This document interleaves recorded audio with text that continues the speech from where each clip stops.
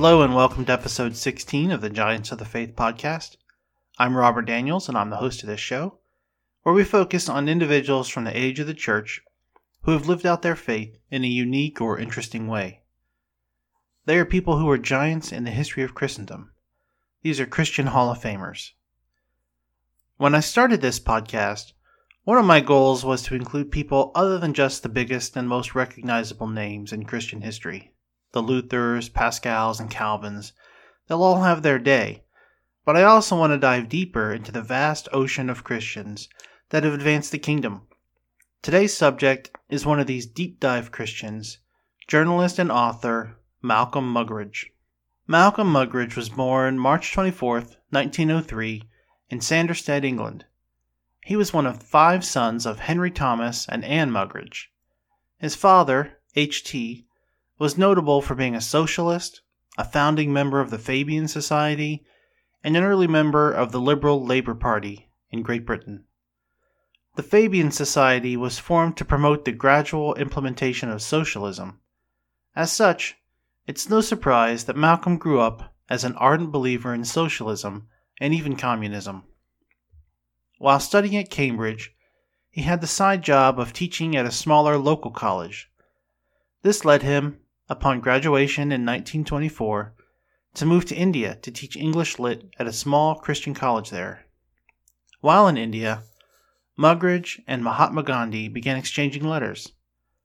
The letters kick-started Muggeridge's journalism career when he published his first article about them in the magazine Young India. Muggeridge briefly returned to Britain in 1927, where he married Kitty Dobbs.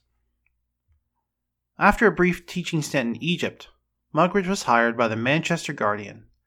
Because of his communist sympathies, he was happy to accept assignment in the Soviet Union to be the Guardian's regular Moscow correspondent in 1932.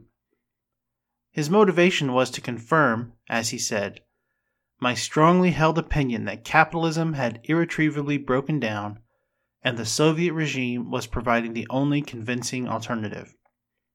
When he arrived in Moscow and saw the effects of communism firsthand, however, he began to become more critical of the system.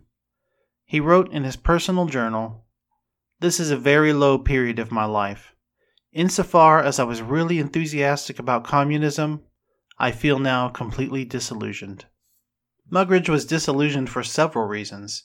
Stalin was a barbarian, and the West was completely ignoring the purges that were killing millions of Soviets. Governments, the press, and even his personal heroes, like noted atheist George Bernard Shaw, treated Stalin with such deference and respect, for seemingly no reason. And his own newspaper, The Guardian, was changing the stories that he filed to fit with their editorial perspective of communism. Upon hearing rumors of a famine in the Soviet breadbasket of Ukraine and the Caucasus, Muggeridge traveled secretly to investigate himself. From 1932 to 1933, there was a targeted famine in the Soviet Union. The government, for political reasons, withheld aid from areas that experienced a poor grain harvest and even confiscated foods from citizens' homes for government use and redistribution. In all, somewhere between 3 and 4 million citizens died during the famine. Ukraine and other nations today recognize the Great Famine as a targeted genocide. Muggeridge reported what he saw and sent his stories back to England via diplomatic channels that prevented the Soviets from intercepting and editing his reporting. The Guardian published some of his writing anonymously, while the Soviets and their supporters in the global press denied the famine's existence. Walter Duranty even won a Pulitzer Prize for his reporting in the New York Times, denying the existence of the famine. All of this discouraged Muggeridge and pushed him to begin writing novels, including Winter in Moscow, which was critical of both the Soviet regime and the liberal press. Upon the outbreak of World War II, Muggeridge joined up as a private, briefly working in the Ministry of Information before moving on to become a military policeman and finally landing in intelligence in 1942 as a lieutenant. He worked in Mozambique and Algiers, trying to keep information about Allied ship movements secret. When Paris was liberated, he was sent to France to aid the French Free Forces. He was assigned to investigate P.G. Wodehouse's Berlin broadcasts.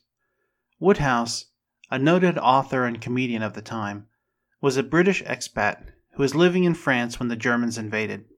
He was taken prisoner and was forced to make friendly radio broadcasts from Berlin, aimed at the United States, before the U.S. had even entered the war. Muggeridge grew to like Wodehouse, and the two became lifelong friends and correspondents. He also interviewed fashion icon Coco Chanel to determine the extent of her involvement with the Nazi SS. Chanel was never charged as a collaborator, thanks to intervention by Winston Churchill, but information declassified in the 21st century has shown that she did conspire to work with the SS. After the war, Muggeridge went back to journalism. He wrote for several publications in the UK and the US, and he moved in and among the who's who of the age, including George Orwell, Ian Fleming, Salvador Dali, Anthony Powell, and others. Muggeridge was a critic of the modern age and openly questioned the need for a monarchy in the UK. One such article he wrote for the Saturday Evening Post got him in a bit of trouble, and his writing contracts were largely terminated. The proliferation of television in the 1950s gave him a new avenue to move into. He became a well-known and respected interviewer and interviewed guests ranging from Winston Churchill to Billy Graham. His inquisitive nature soon forced him to question some of the liberal worldview that he'd been raised to accept. He was particularly opposed to the modern obsession with sex. In his essay, Down with Sex, he lamented the promiscuity of the modern age and its anti-Christian attitude. We are to die in the spirit and be reborn in the flesh, rather than the other way around. We have all got sex on the brain, he said, which is a most unseemly place to have it. In the early 1960s, he flirted with becoming a Christian, but he didn't want to give up his drinking, his smoking, his overeating, and other habits. I felt it was necessary that my personal life should not be a disgrace to the Christian religion, he said. In 1967, he declared that we today need faith more than any other thing on earth, surprising his peers and colleagues. He didn't mean for himself, though. He meant in the more general sense, believing that Christianity was the glue that held society together. He appreciated the impact Christianity had on society, from Shakespeare to Dostoevsky, but he was not ready to make it a personal thing. He later wrote, "Alas, had I lived in the time of Jesus, I fear I should have been among the scoffers, and missed the glory of those who heard and saw and believed." That began to change in 1968, while he was profiling Mother Teresa's Sisters of Charity for the BBC. She told him that it mattered not just what one did, but in whose name it was done. She drew a distinction between government welfare policies and good deeds and charity done in the name of Christ. Christian charity was done out of love for the individual. It was Muggeridge that brought the attention of the world to Mother Teresa. Muggeridge was becoming more and more aligned with the Christian worldview.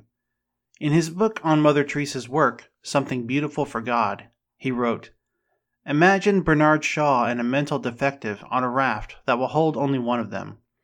In worldly terms, the obvious course would be for Shaw to pitch the mental defective into the sea and save himself to write more plays for the edification of mankind. Christianly speaking, jumping off and leaving the mental defective in possession of the raft would give a greater glory to human life itself, of greater worth than all the plays that have ever been or will be written." In 1969, Muggeridge publicly converted to Christianity. Up until this point in his life, he'd been a communist, a socialist, a philanderer, famously labeled not safe in taxis because of his penchant for coming on to women, and even a vegetarian. He had been a great sinner for 60 years, but that did not stop him from receiving the forgiveness of the Savior and committing the rest of his life to serving the kingdom of God. He said, "In this world, I'm a stranger. I don't belong here. I am staying here for a bit, and it's a very nice place, an interesting place, but I don't belong here." He published a book, Jesus Rediscovered, which is a collection of sermons and essays on Christianity. His conversion did not make him a popular man. Muggeridge was rector at the University of Edinburgh when students there demanded the freedom to redistribute illegal drugs and birth control on campus. He stood firm for a time, even in the face of opposition from campus chaplains, of all people, but eventually resigned rather than give in to their request. He was learning that Christianity comes with a price, and he was willing to pay it. Muggeridge continued writing, now focusing on Christian themes. Several of his books are classics, such as Jesus, the Man Who Lives, and Paul, Envoy Extraordinary. He was critical of liberal atheistic ideas, including evolution, which he called one of the great jokes in the history books of the future. He even had harsh criticism for the Monty Python film The Life of Brian. In 1974, he produced the television miniseries A Third Testament for the Canadian Broadcasting Company. This 6-part series focused on the lives of 6 prominent Christians: Augustine, Pascal, William Blake, Soren Kierkegaard, Tolstoy, and Bonhoeffer. His premise, not unlike that of this podcast, is that the works and lives of these men pointed toward Christ. They were, in effect, a third testament. It's an excellent series that you can watch for free at redeemtv.com. I highly recommend it. In the 1980s, Muggeridge covered the rise of the Christian church in the Soviet Union. The Soviet Union was born anti-religious. It was the great Marxist atheistic society that had the mission to kill off religious belief. It gave Muggeridge great delight then to find that the church never died off, and in the latter years of communism's reign was making a comeback. He said, "The strange and mysterious and highly amusing thing is that probably you would have very great difficulty in finding a single Marxist in the USSR. You would only find Marxists among left-wing Jesuits in the faculties of universities of the West, which is one of God's little jokes." In 1982, Muggeridge and his wife left Anglicanism behind and joined the Catholic Church. He experienced, as he said, a sense of homecoming, of picking up the threads of a lost life, of responding to a bell that has been long ringing, of finding a place at a table that has been long vacant. His final book, Conversion, was published in 1988 detailing this process. Muggeridge died on November 14, 1990. He was 87 years old. I see Malcolm Muggeridge as something of a second G.K. Chesterton. He was a man of wit and standing that wasn't afraid to stand on the truth of Christ in a world that was rapidly rejecting him. You do well to check out some of his books, essays, and documentaries. Well, this is the end of another episode of Giants of the Faith. I hope you've enjoyed it, and I hope you've learned something new. Don't forget, you can watch A Third Testament on redeemtv.com. You won't regret it. If you have any comments or corrections, please send them along to podcast@giantsofthefaith.com. I'd be very happy to hear what you think of the show. Until next time, God bless.